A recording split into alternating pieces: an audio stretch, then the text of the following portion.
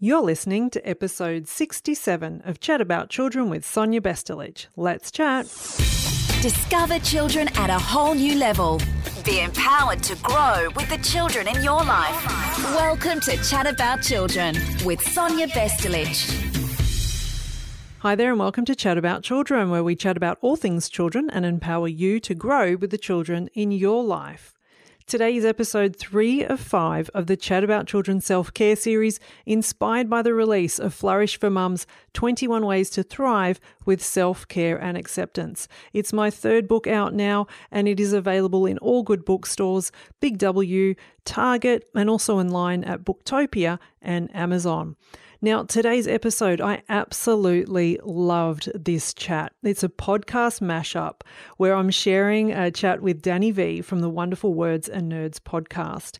And we really have a fascinating and free-flowing conversation about lots of things, really, but also including, the deep impact of books as one of the integral parts of self-care when it comes to children, teachers, and artists. And both Danny and I also share our own, personal stories and strategies when it comes to self-care. It is such a widely enriching chat, and I'm so excited to share it with you. So let's get the chat started. Thank you for listening to the Words and Nerds and Chat About Children podcast mashup. How exciting is this? Super exciting.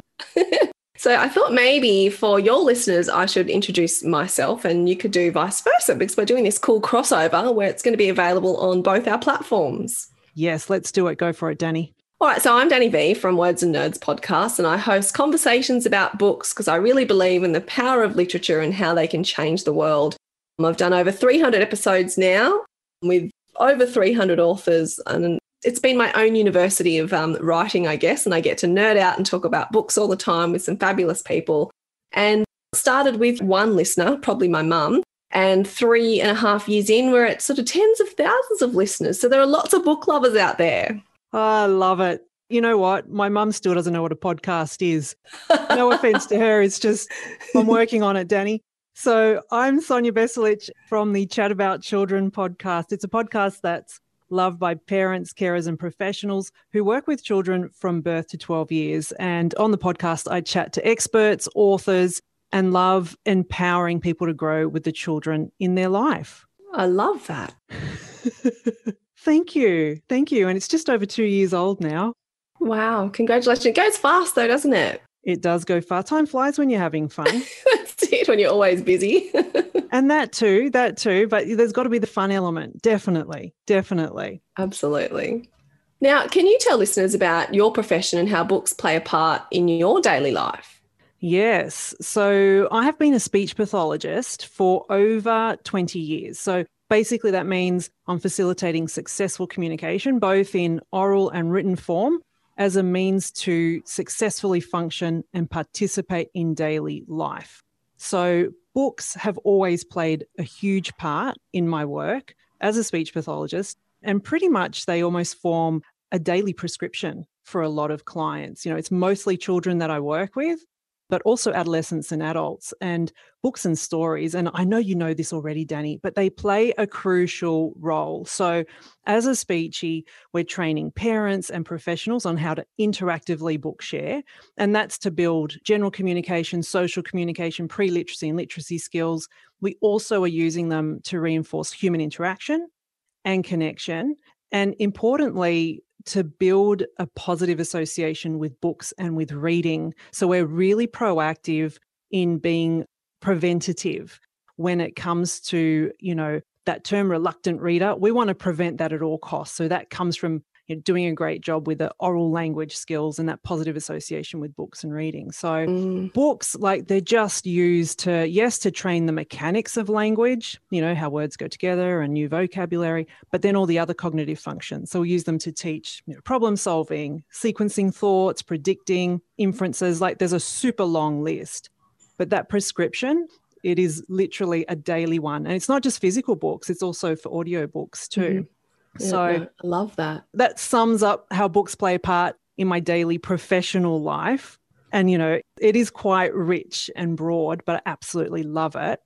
So I'd love to know, Danny, and learn more about the role that books have played for you, though, personally, and maybe if you think back to childhood, tell us a little more about that.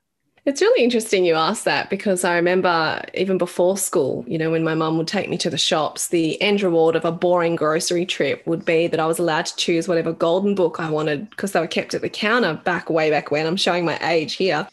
And I remember they were like 99 cents. And so I remember being really excited, and you had to wait in the line because that was the time I got to choose my golden book of choice. And I've still got them with the date on them, from the 80s. And I've covered them and given them to my own children. Not all of them translate through time, can I say? Some may not translate into 2021, so we put those aside. But I really loved falling into stories from a really, really young age, and it started from the golden books being a reward for me. And then as I grew up, I got into the Judy Blooms and the Babysitters Club, and I just love literature. And then I got into the classics, and so they've always been there for me. And I think what's interesting is that I was thinking about this question before about finding yourselves in books when you're a kid. And I think I did in a way. I found myself as like a teenage girl or a young girl going through the normal issues and kind of stuff. But I'm really happy now that there's such a strong element of diversity in YA in middle grade, because I think that was really missing from my life, being from, my mum's Australian, my dad's Dutch and Indonesian, who came from, a refugee background. And I never found myself in books, and people would say to me, oh, where are you from? I'm like, well, I was born in Australia. And I never understood the question, until I got older. And so I kind of am a bit envious now of all the books that are so beautifully diverse. I'm very happy about it, but I wish I'd found them in childhood. So I think although I loved literature and classics, I think I was still always trying to find, like, where am I in these books? Where is this person? So, I played a big part in my life as a child and obviously as an adult, because I think I wanted to talk about books being consoling. Yes. And someone said this to me the other day, because I've always found enjoyment and entertainment as well. But, I grew up as an only child, and I don't want you to think I was a lonely person, because I wasn't. But you can imagine that when most people are fighting with their siblings or playing backyard cricket with their brother or sister, I didn't have that. And so I had a lot of friends. I had friends over. I'm very close to my parents, but there was obviously, I had more time alone than I guess most children did. And that's when I found books. And as a kid, I guess I found them entertaining and I fell into their worlds. But in retrospect, I kind of look at them as being consoling. And I do that now. And we'll talk about that later in terms of, things you do for self-care. And books definitely fall into that category of being a comfort, of consoling you. And even if I'm reading like the bloodiest crime fiction, I still feel somehow consoled about reading this book. I can't explain the psychology of that, but no, it does what it does. And I think that's the beauty, is it's such a unique personal experience, right? And that's the beauty of books, that we all experiencing them somewhat differently. So yeah, I love that. So significant. It is. And, I spoke to Jackie French a few weeks ago, and it's funny how you were talking about reluctant readers, etc. And I was really concerned in a way, but curious about my own children and thinking, are they going to be readers? I really want them to be readers. And then I read this research saying that you should not force reading onto them. You should just have a house full of books and you should read yourself. You should model reading. So I tried this sort of kind of passive way of getting them into books, but I wasn't convinced. I thought, no, this isn't going to work. Surely you need to be pushing books on them. But in my household, it really has worked. And what Jackie French said that was very interesting, the research has said that 70 books seems to be, for unknown reasons, the magic number. If you have 70 books in your house, you are more likely to have children that are readers. Isn't that interesting? That's super interesting. You're making me want to count the books in my house, but I know I have more than 70. That is I had this sure. conversation with my daughter today. She's like, how many books do you think you have in your study? And I said, I don't know. Maybe we should count them. Maybe we should count all the books in the house. And I thought, no, that's just a whole job for like a week. I don't have that kind of time. Exactly. But it does play a part because it normalizes them, in the environment as part of life. Yeah. Because it's something that I talk a lot about and I do seminars on, is how do we prevent and respond to the reluctant reader? And that's definitely a huge part, the role modeling, etc. But also what I call the normalizing, having kids understand the function and the purpose and just having them explore what motivates themselves. Yeah. That's the biggest carrot too. But yeah, you've got to have that space. You've got to have them just on the shelf. Absolutely. Not to show my age, but when I was a kid, one of the things I loved doing was pulling an Encyclopedia Britannica off the shelf and just sitting there, just fascinated by everything in there. So it's so much better than Googling Wikipedia like it is. Wikipedia it has its place. It's very handy when you're on the road or whatever. But there was nothing like opening that big, thick book. It often had the gold edging and you alphabetically up for lizards or whatever it was you were looking for. And these beautiful pictures and these facts. It was glorious. I agree. Yep, I'm with you. We know that books help us feel empathy and help us better understand the world and humanity. And, in retrospect, I didn't know this as a kid, but they're always helping you understand yourself. And I often wonder with the books that I've been reading for the podcast, I sort of average about 80 books a year. I would really love to find a way to have measured my brain before and then measured my brain 3.5 years later when I sort of really started reading a lot more books than I ever had. So from your perspective and your profession and your experience, how do you think books can change our brains? Yeah, it's a really interesting question. And I think first up, slowing the brain down is one important thing to say here, because in modern day and as time has gone on, and we've talked about or touched about our ages, but as time has gone on, the rate that our brains are moving at has just increased and it's just being stimulated in ways it never has been before, right? So I feel like slowing the brain down is one way it changes the brain, because it creates a beautiful zone of what I call, central focus. And so it cuts out all those interruptions and multitasking. And that's a real privilege this day and age. And then, look, I guess from research, there's huge benefits that books and reading have on our brain function, because, you might already know it's an awesome workout for our brain. And that's also, I think, comes from reading a wide variety or lots of different genres. And I'm really big on that. And I encourage that with the kids. Let's choose something different at the bookstore that perhaps you wouldn't necessarily choose. And, the reason for that is because depending on the language used or the storyline or where it's fiction or non-fiction or whatever it might be, it's going to stimulate different parts of the brain and trigger those different brain chemicals. So I feel like that wide variety is really important. And then I guess, again, looking at it from I'm not a neurologist, but because of all that activity going on, it enhances the brain connectivity. And so that means, it's awesome for memory. And when you think about it, it creates books and story create a different life experience for you. So, particularly when I'm working with families, for example, where they can't access lots of experiences in real life, it happens through books, and I'm facilitating it through books. So those different life experiences, they're going to basically, as you mentioned, they'll pop that person into the shoes of a character, or it could be, a story that's entertaining, tantalizing, adventurous, a whole new world, like whatever it is, it's that trigger of different brain chemicals all happening at the same time. The visual processing, the senses that can be stimulated in reading, like it's a totally multisensory kind of experience. So that's how I think when you've got all that going on, it's just, in summary, books change your brain for the better. Yeah, absolutely. And I love what you're saying about reading outside what you usually read and reading widely. And I think that's really important. And I have a boy and a girl, but I always, and I've never made a big deal out of it, but encourage them to read books that aren't in the perspective of their own gender, which I find bizarre that you would do that anyway. But apparently it's a thing, so I always try and get them to read all different books, all different types of perspectives, and just try and really normalize that, because I think any human experience is interesting to read in. And I think what I like about genres, particularly sort of like fantasy or dystopia, is that they allow you to explore those sometimes tough themes and issues that teenagers or younger kids might go through, but they plop them in this fantasy world. So it's kind of away from reality. So they're still being able to access and find ways to problem solve or become more resilient, but it's not so confronting because it's not their world.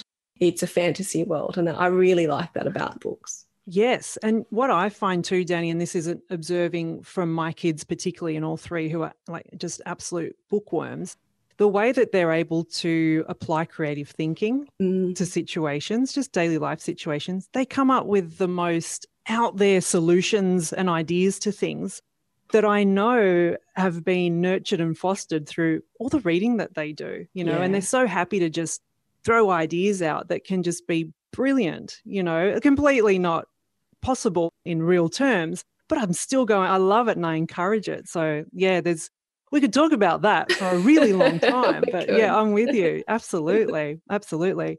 So Danny, I would love to know a little more now about self-care because, you know, understanding firstly how to practice it, and it's different for all of us, but it's such an important life skill. You know, from childhood, we learn or we pick up on various patterns. And children also, as we know, we've talked about, they learn so much from books.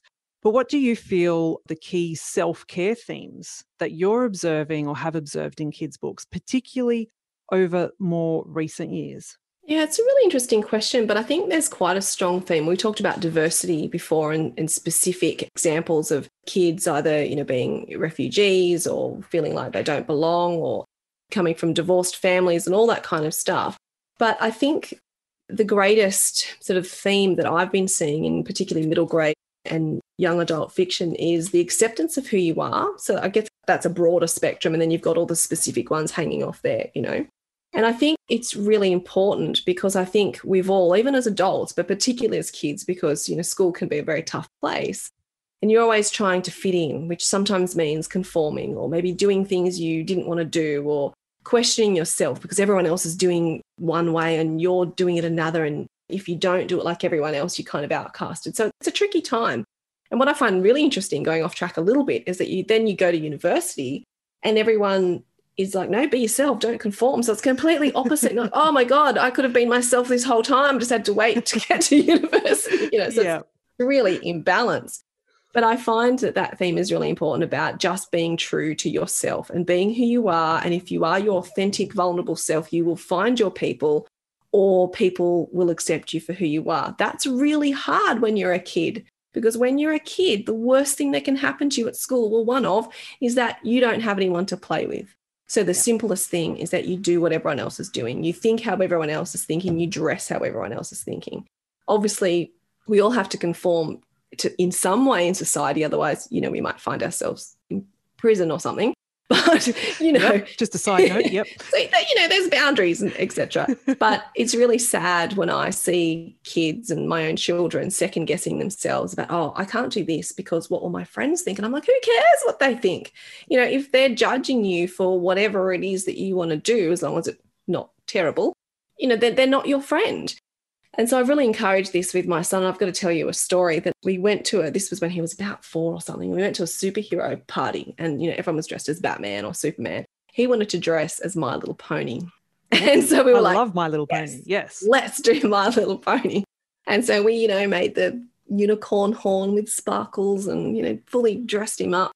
And he was a bit too young to sort of figure out that it wasn't quite fitting in. But we've always encouraged that, to just be yourself. And if you don't want to be Batman and you want to be a My Little Pony, well, then you do that. Because what difference does it make? You know, when they were there, they were just all playing on the slides and doing whatever.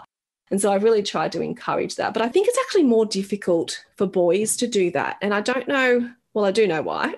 Because for some reason, our society, we don't want boys to be feminized, you know, and by we, that's not us, but, you know, there are people in society.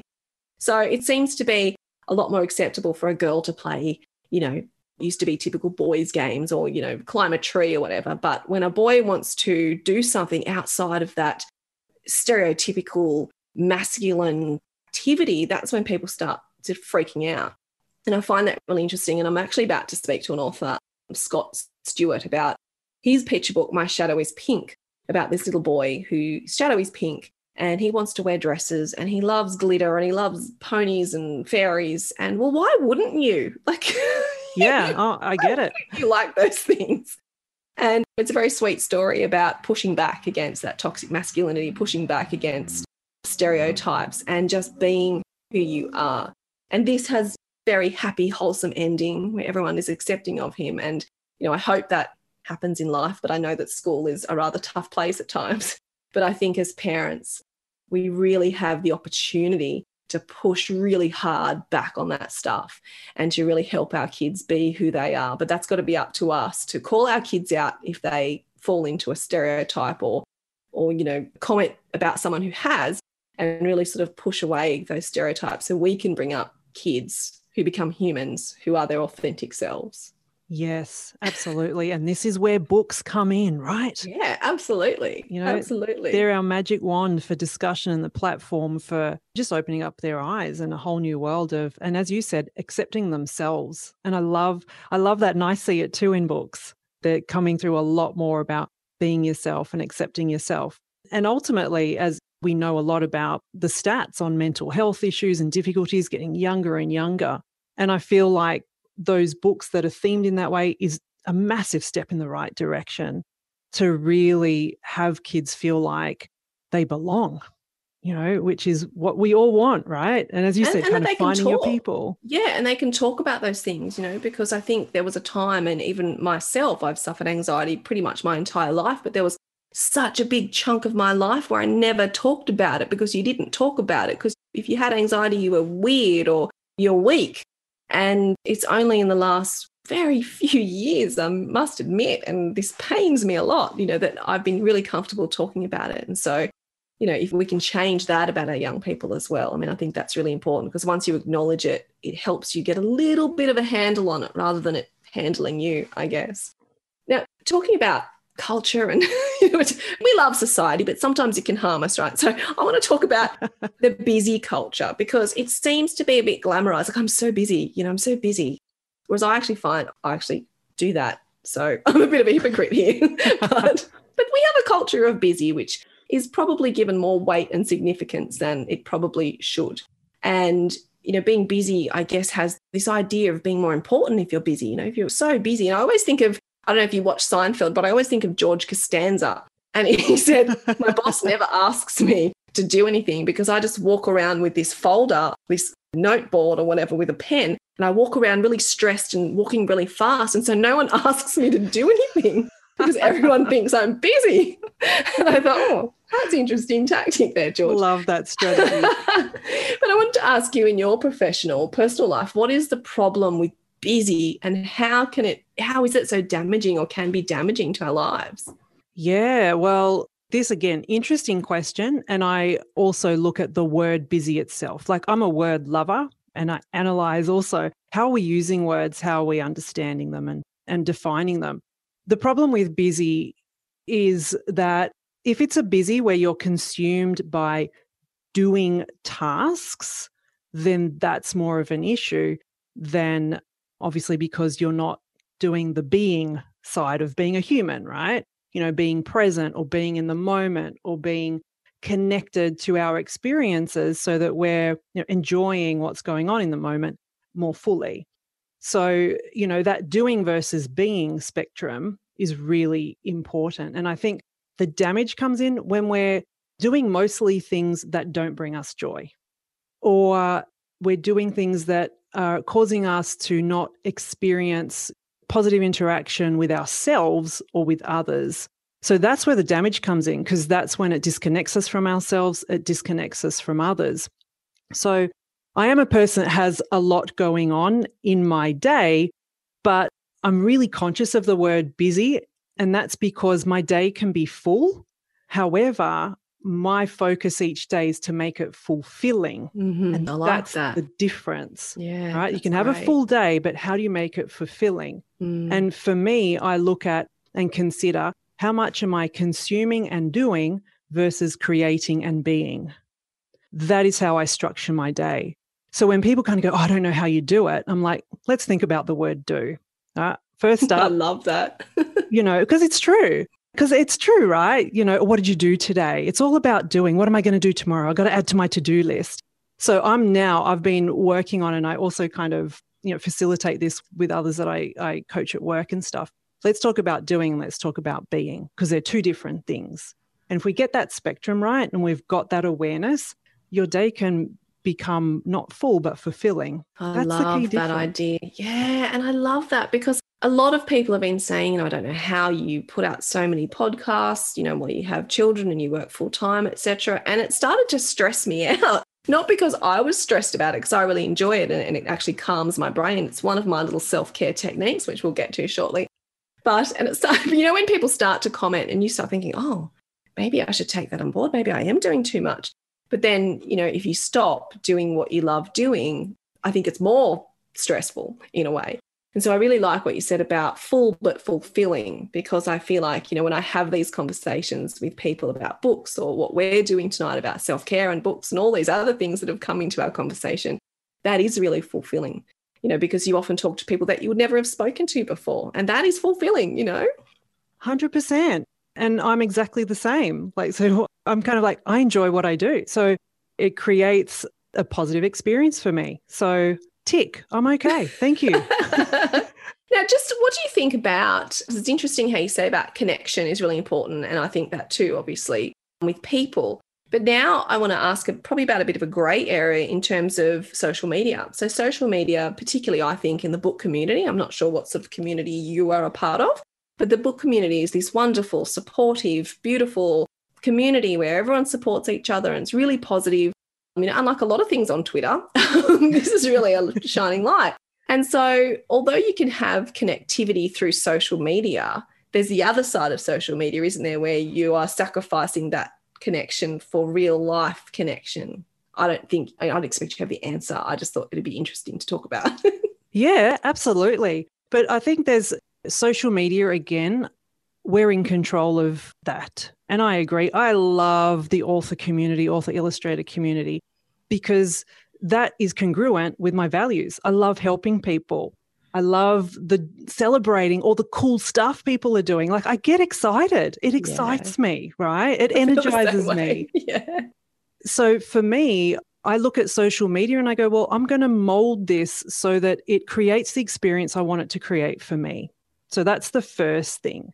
So be selective with, the groups you're in and all that kind of stuff so that you're always getting what you want from it. That's really important that you've got that choice.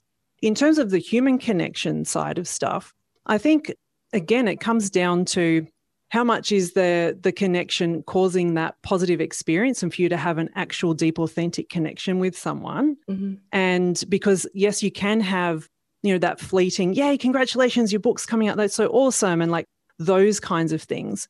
But ultimately, when, again, I look at the spectrum of the day and it being fulfilling, that's a small percentage. So I know that in reality, so that's obviously reality, but also in my day, where I get my deep fulfillment is from the people closest to me. Mm-hmm. And so it's always, at the close of a day, I'm a very reflective person. I think a lot of authors are, the close of the day, I'm reflecting on the day and I'm reflecting on who did I connect with, whether it was through a social media conversation, let's say, or messaging, or whether it was through real life. I'm reflecting on how things made me feel. So it always comes back to that feeling and that experience. Yeah, I think you're right. And I think we live in such a different world. And I always think we're the guinea pigs of this because, we grew up without mobile phones and without social media, and it's a different world. And I think particularly in 2020, when we relied, because of the pandemic, so much on those social media connections, because often, even if we weren't locked down, we avoided going out a lot. And so you're at home a lot, And so I think to access the outside world, there was a reliance on Zoom and social media, et cetera. And I think 10, 15 years ago, it would have been really strange to meet friends or consider people friends on social media. But now it's commonplace. And it's funny because I just came back from a trip from Melbourne where I have spoken to these people a lot, on Zoom, on podcasts, on social media, et cetera, and having those in non-face-to-face connections, but connections nonetheless. And then we all met up, and I'd never met any of them in person before. And I was thinking two things. The first thing was, wow, I'm just going to be this huge disappointment in real life because I'm not my curated Instagram. I don't have my Zoom filter on, all that stupid stuff. And then the second thing was, is it going to be weird, because you can end the meeting, you can write some notes, you can whatever, But the beauty of what happened was that it wasn't awkward at all. I think because we had made such great, authentic connections, via social media and podcasts and Zoom that when we met, it was like, feels like I've already known you for a year. It makes no difference to see you in 3D sort of thing. Yeah. It was a really interesting experience that I think, 10 years ago when you said, oh, I met someone on the internet, it sounded really weird. Creepy. Yeah. That's right. And now it's sort of lost all that. You still need to be careful, people. Oh, but, totally. Not be careful about this. But, I think it's lost that. I think we're better at it is what I'm trying to say. I think even though we were the guinea pigs and we are the guinea pigs of internet and social media, I think we're slowly getting more awareness and getting better at it. So that's a bit hopeful, I think. Oh, totally. And you've got to remember that there was a want from everyone to meet in person. And that's just us as social beings. Yes. I don't think anyone sat back and went, oh, no, we're good to just keep Zooming and good to just keep, I'm sure the suggestion of it'd be great to meet in person. Yes. And it was really special, meeting these people for the first time in person. It was really special to sit next to them in a chair and share a meal. Like, it was special. It was real. I was like, oh, you are real people. Pretty much. Definitely. Look, it's an adjustment. But yeah, that connection is just how we're wired. Yeah, totally. Now, Danny, there are some of us out there, as we've talked about, especially teachers, artists, and we do have to work a little harder at self-care for various reasons. So I'd love to know what your top self-care tips for artists and teachers are and what works for you. Well, I'm going to speak generally, I guess, about teachers and artists, and then I'll speak very specifically about myself because that's my experience. But I think as a teacher, I read this research saying that a teacher on any given day will answer to 800 people a day or something ridiculous. I may have gotten the statistics a little bit skewed, but it was a huge amount of people, So you've got 30 people in a class, and if you're a high school teacher, you might have 5 classes a day, 30 times 5, and then you've got your faculty and other teachers and ringing parents and all that stuff. So I could easily see how that could happen. You'd have 800 interactions a day. Okay, not necessarily with different people, but interactions. And so although, teaching, you're always on your feet, it's physically exhausting and all that, I think the emotional tax is underestimated. And I was in the classroom for 17 years. I'm still in education, but not in the classroom at this moment. And I think I just needed a little break from that. And it's because I think unless you have done that and been in that profession, you can't understand that emotional tax. And so, as a teacher, some of my self-care was just driving home in silence. It sounds really simple, but there's so much noise going on in any school on any given day, even if it's good noise. And when you've got, 800 people or 800 interactions a day, like, that's massive. You can't understand how huge that is. And so I think just allowing yourself to sort of almost just wash away all of those things at the end of the day and find that quiet space for you to sort of rebuild yourself. Because I feel like as a teacher, you're giving, and I felt this, if you can visualize this, I felt like you were giving away pieces of yourself every day, whether it be knowledge or emotional support or a little pat on the back or feedback or whatever. You were just giving little pieces of yourself. And I felt by the end of the day like I was this kind of see-through person. Yes. I'd given all my pieces away, Yeah. And you had to sit in quiet or do something that really nourished you back to sort of being rebuilding those pieces of you back together, so you were no longer this transparent hologram is how I visualize it. So I think that's really important, and that can be underestimated, I think, if you've never done it. I'm sure there are other professions who are exactly like that, but I'm just speaking from, an experience that I've had. I think as an artist and speaking to lots of artists, we're creative people creating podcasts and, you've written a book, etc. So, we fall into that creative area. I think there's a lot of self-doubt that comes with being creative. And I think it's always about pushing back against that self-doubt and trying to believe in yourself. And I do think self-doubt can be good because it can push you to be better. But I also think it's a bit of a knife's edge where it can also make you not do anything at all. It can stifle you, or it can stop you from doing anything. I've been in that position before. I've spoken to so many amazing authors. I've never finished a manuscript because I've always got that, well, why bother? Because you've spoken to X person, you'll never be as good. Just put your laptop down. And so I think you need a balance of that self-doubt in terms of reflection and taking feedback positively, but then really, being kind to yourself and saying, but I'm not going to let it stop me, stifle me, or, make me live in fear of failing, because I try and instill. We have this natural ability to not want to fail. And I don't know what it is, but I always tell my kids, it's fine. Like, who cares? Like, if you come last in the school carnival, swimming, whatever, who cares? Like, did you do it? Did you have fun? Did you get wet in the water? Like, who cares? I always say I'm one of the Fockers parents. So, 8th place. Yeah, let's go out to dinner. So just who cares about failure? Because I think it's a greater failure not to do it.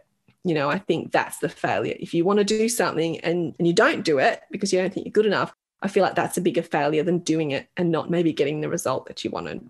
So I think I see that a lot when I speak to people, particularly writers, about, one day to the next. Thought my work was okay. It's terrible. I'm the worst writer in the world. Yesterday I spoke to Jack Heath, who has written 35 books in 15 years, a very accomplished author.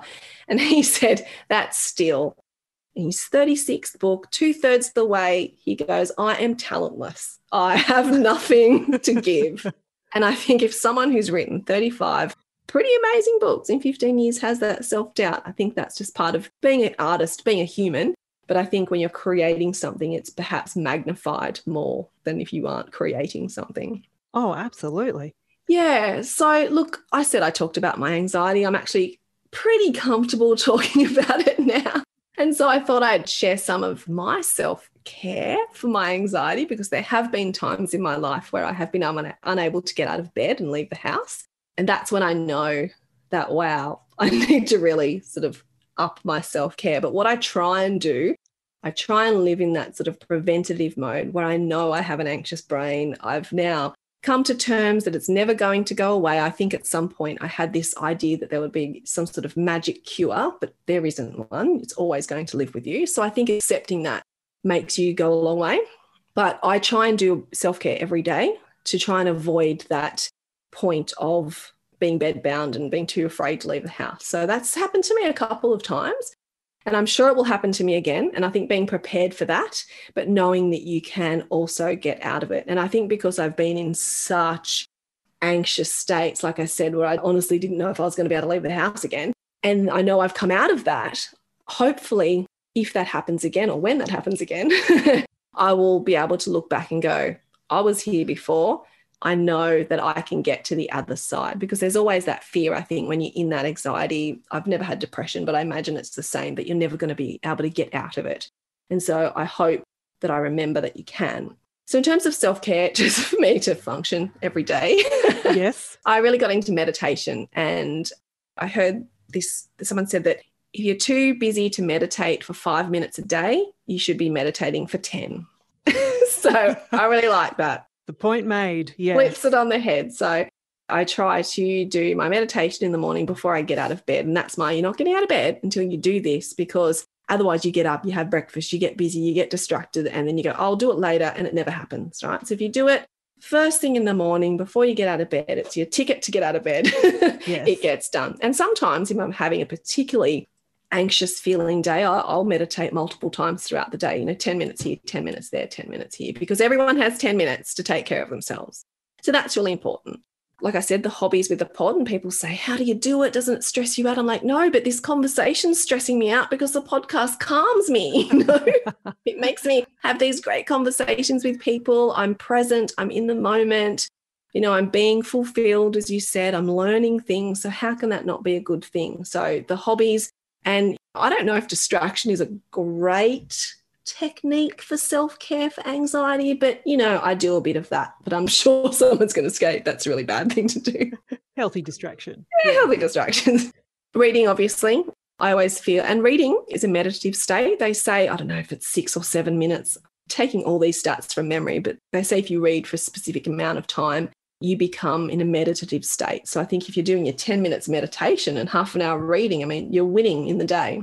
I like being indoors, I must say, but I find it really important to get out in nature and go for a walk and walk through trees and walk on dirt, and, that grounding of putting your feet in the sand. Like, I find that really important, because I think some days attached to your laptop, you become really disconnected from nature. And so I really try and take the time to just go and do that, bike ride with the kids, or a walk for the kids, or take your shoes off and stick them in the sand, because I find that really important for me. Socialising, that face-to-face, or that connection you get from people who you care about or who have same interests, I think that's really important.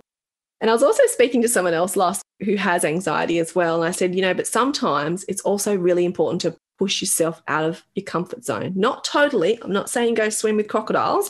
But I'm just saying. That's danger zone. That's right. It's going to cause lots of anxiety. But pushing yourself out of your comfort zone in a kind of controlled way, right? And I did this recently in Melbourne. Like I said, I went to Victoria and I met up with these people who I'd never met face to face before. And another author and I, we stayed overnight at this apartment on our own. And, that's kind of out of your comfort zone. But I thought, we booked the place. My family was 6 minutes away.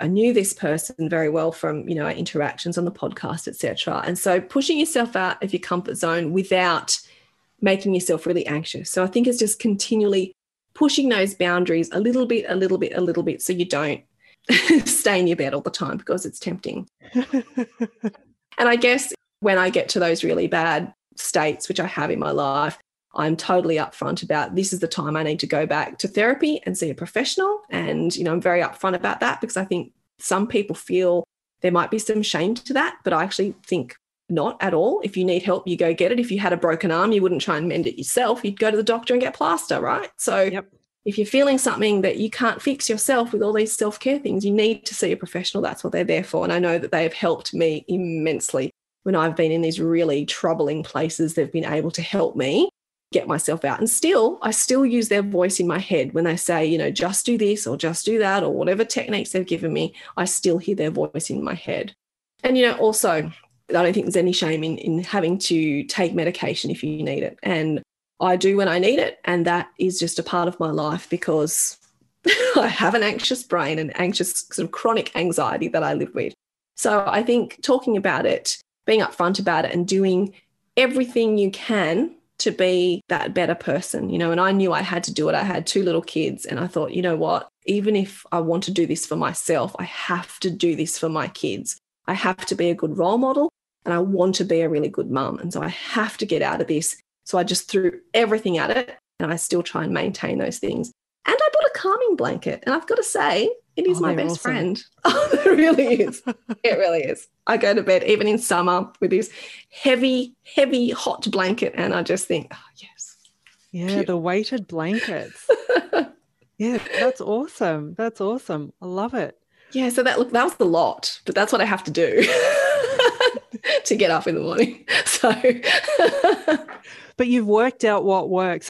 And what works one day is not going to be the same for the next day. Yeah. So it's that toolbox that you're talking about that you can reach into and go, I think this is what I need. Or hang on, what that doctor had said years ago, that's another tool that I need to pull out today.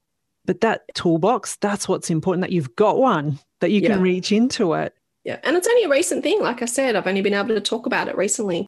And I feel like, that's been a positive. And I hope that anytime I know that someone else is troubled by anxiety, I'm always the first to reach out and go, I'm not an expert, but I know how you feel. If you want to chat about that or about nothing, about chocolate or whatever, I'm cool. Let's do that, So I always think, because I know people reached out to me when I was in dark places, and I don't think people understand how much it means when someone reaches out to you and go, hey, how you doing?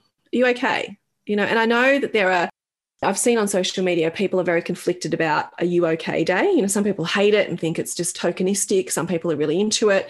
But I think as long as you don't just do it on that one day, that you do actually, which I think was the point of the day, was to continually ask people, are you okay? And not in a tokenistic way. I think it's about how you do it and how you approach it and really say, are you okay? Honestly, seriously, vulnerably, authentically. And if you aren't, I'm here to either talk about it or to talk about nothing or to just sit with you in silence and have a tea. And that can really help. I've sat with friends in complete silence because they know they can't do anything about my anxiety, but it's still nice to share a cup of tea with someone and know that someone is there willing to sit with you in silence. That is a gift. It's a gift and it's huge because often there's that, I guess, I don't know if I'd call it yearning, but just that real appreciation that you've got someone who's non-judgmental, who's got your back unconditionally and is there. And that means the world. It just means the absolute world. And I think that asking the question, are you okay, is definitely important. And what you said about authenticity, 100%. And I think part of the listening, I've asked this question and I'm thinking of a fellow mum who I've known for years and years, and it had been months since I'd caught up with her. When we caught up, she said she was talking about her kids, and I got the big rundown on everything that her kids were doing, and it was all fantastic and positive. So after about half an hour of that, I kind of paused and I looked at her in the eyes, and I said, "And how are you going? Tell me about you." And she looked at me, Danny, like no one had asked her that. It was like this shocked silence. Her eyes just welled and she just shook her head, tears rolling down her face, and she said, "I don't know." I guess that highlights the importance of listening and the human connection, because we can hear words, but you've really got to listen and look at the body language, look at all the other stuff, that's going on as well. Because it's all too easy to just go, "Oh yeah, she's fine. Oh, the kids are fine. That's all great." But that listening, that really deep, authentic listening, that's where that connection happens. Now, I just want to ask you before we go, what works for you in terms of self-care? Okay, well, self-care is something I've had to refine very much so over the years. And that's simply because, as I said before, yes, there's a lot going on in life. And I had 3 children in 2.5 years. So it was a real whirlwind and a super steep learning curve. But I guess for me, the 3 key things that I do now for self-care, and again, it's been refined. One thing that I do every day is create space for myself. And before that can even happen, there's always got to be a decision. So I did make the decision to commit to myself every day. So that's the first step. So I create space every day, and typically it's in the morning. I do like to get up early in the morning, and that's just almost like it's a non-negotiable. I love it. I love getting up early before anyone else. The silence is just golden. And that space, that's my time to reconnect with myself. I'll have a shower, I'll moisturize, I'll light a candle, I'll spend, some minutes just reflecting in gratitude. I'll look outside, I'll listen to what's going on in the outside world, like the birds, I love that. And then I just tune into myself. So I listen to the outer world, listen to the inner world. And then I love doing some writing. And what I love about writing is there's no rules. I don't set any rules. It's just whatever needs to come, just out it comes. So it's that space of just freedom and feeling that liberation first thing in the morning. And then I set up a state of being. I talked about being before. What would I like to be that day? Now, it doesn't always play out, but that's my mantra for the day. I'd like to be experiencing more joy, or, seeing more joy, or being as patient as I can, or being calm.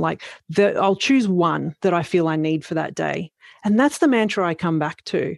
So as the day kind of flows on, I just come back to that setting that I set in the morning first thing. And it works wonders. It does actually work. So I love doing that first thing in the morning. The second thing, and you touched on this before, nature. Gosh, I just love embracing nature. So I do live close to the ocean, which is an absolute gift. And I just love the really simple way that we can reset the rhythm and our physiology. I just love it. That's healing and therapeutic in itself. So I get to the ocean almost daily if I can, even if it's for 5 minutes, whether it's to walk or sit. And if I can't, then I'll just pop into the garden. It's just to stare at a leaf. It doesn't matter. It's just slowing me down. So nature is the second. And the third one is, and this again, it takes practice, and it's honing into my self-talk, keeping it honest and keeping it uplifting. And, we talked about, that self-doubt. That's always there to some degree, but there's also grit and there's also perseverance. And so I look at, how do I keep my self-talk positive yet honest, So I'm not delusional, but I'm dreaming. So, and that takes a bit of tweaking. I love that though. And I like what you said about getting up in the morning and sort of planning in your head what you're going to do and what you're going to be. And I went to this, work professional learning thing not long ago, and it was about professional life, but I took a lot of it for my personal life as well. And so every time you walk into a space, a room, whatever, what am I here for? So you have purpose every time you go in. And I try and remind myself to do that every time I go somewhere. What am I here for? And so when I got home, I sat in my driveway and I thought, okay, what am I here for? Because as you know, when you get home from work and kids need to have baths and showers and everyone's crying and there's dinner and no one's eating it and all that stuff, it gets really stressful, you know. But I thought, what am I here for? Okay, I'm here for my kids. I'm here for whatever we do to take as long as it takes. If it takes them an hour to go to sleep, that's what I'm here for. And I think once you center yourself, when you do that, when you go inside your house, because you're prepared and you now have purpose, I think then you become a bit more patient and probably, hopefully, a better person, because like, okay, what am I here for? I'm not here to be impatient or to be judgmental or whatever. I'm here to care for them and be their mum. So I think that centering is really important.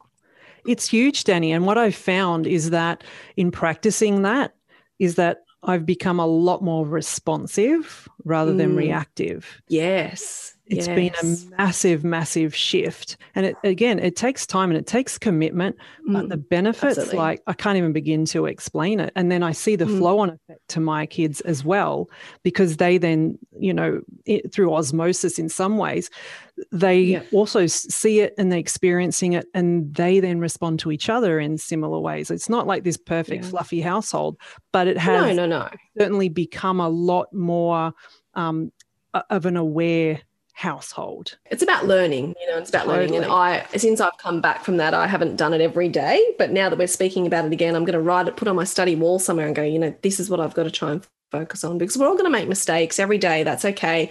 As long as you learn from them and as long as you keep learning, you know, none of us are ever going to be perfect parents or people, or we're all going to make mistakes. But I think being able to forgive yourself and being better, that's what it's about. Oh, it's huge. And openly communicating that with the kids. Like I do that all the time. The communication is really important. I'm learning as I go, just like you guys are. All of us are learning. That's right.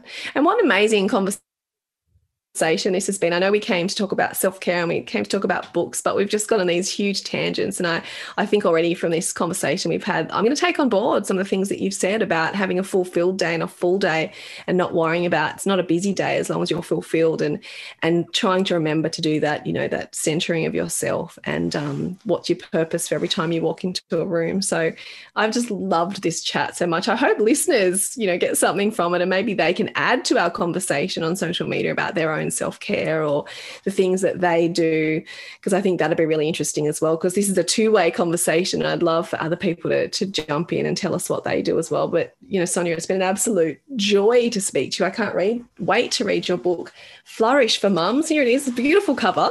And I know we weren't here to talk about the book, but it's here and I can't wait to read it. So enjoy, thank you Danny. for that. And thank you so much for this, you know, wildly deep, diverse conversation. It's been an absolute pleasure. And thank you for adding to the fulfillment of my day. Likewise. Thank you. Love that chat there with Danny V. And I would love for you to leave a rating and a review for the Chat About Children podcast. And remember that you can access info from today's episode in the show notes at chataboutchildren.com. Also, remember to share this episode with family, friends, and with colleagues who you know will benefit. Thank you so much for your attention. I celebrate you and look forward to chatting soon. Thanks for joining the Chat About Children with Sonia Vestalich. www.chataboutchildren.com.